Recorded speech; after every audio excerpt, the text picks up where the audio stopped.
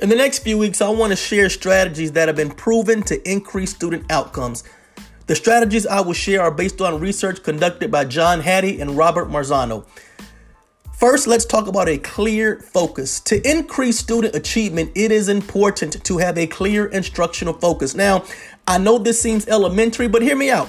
Clarity of expectations or a clear instructional focus is one of the most potent influences on student achievement.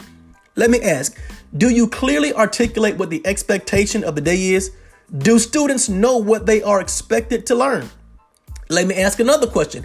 Is there a place in the room where students can look at that tells them exactly what they are expected to learn today?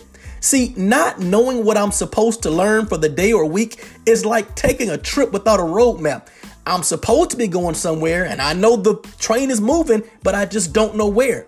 Can I suggest we write the learning objective on the board in the same place every day, and also every day we let students know what we expect them to learn for that day.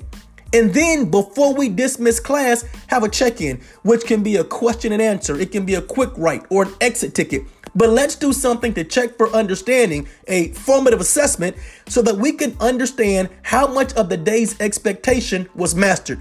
Again, mastery of expectation is increased when there is clarity of instruction or a clear instructional focus.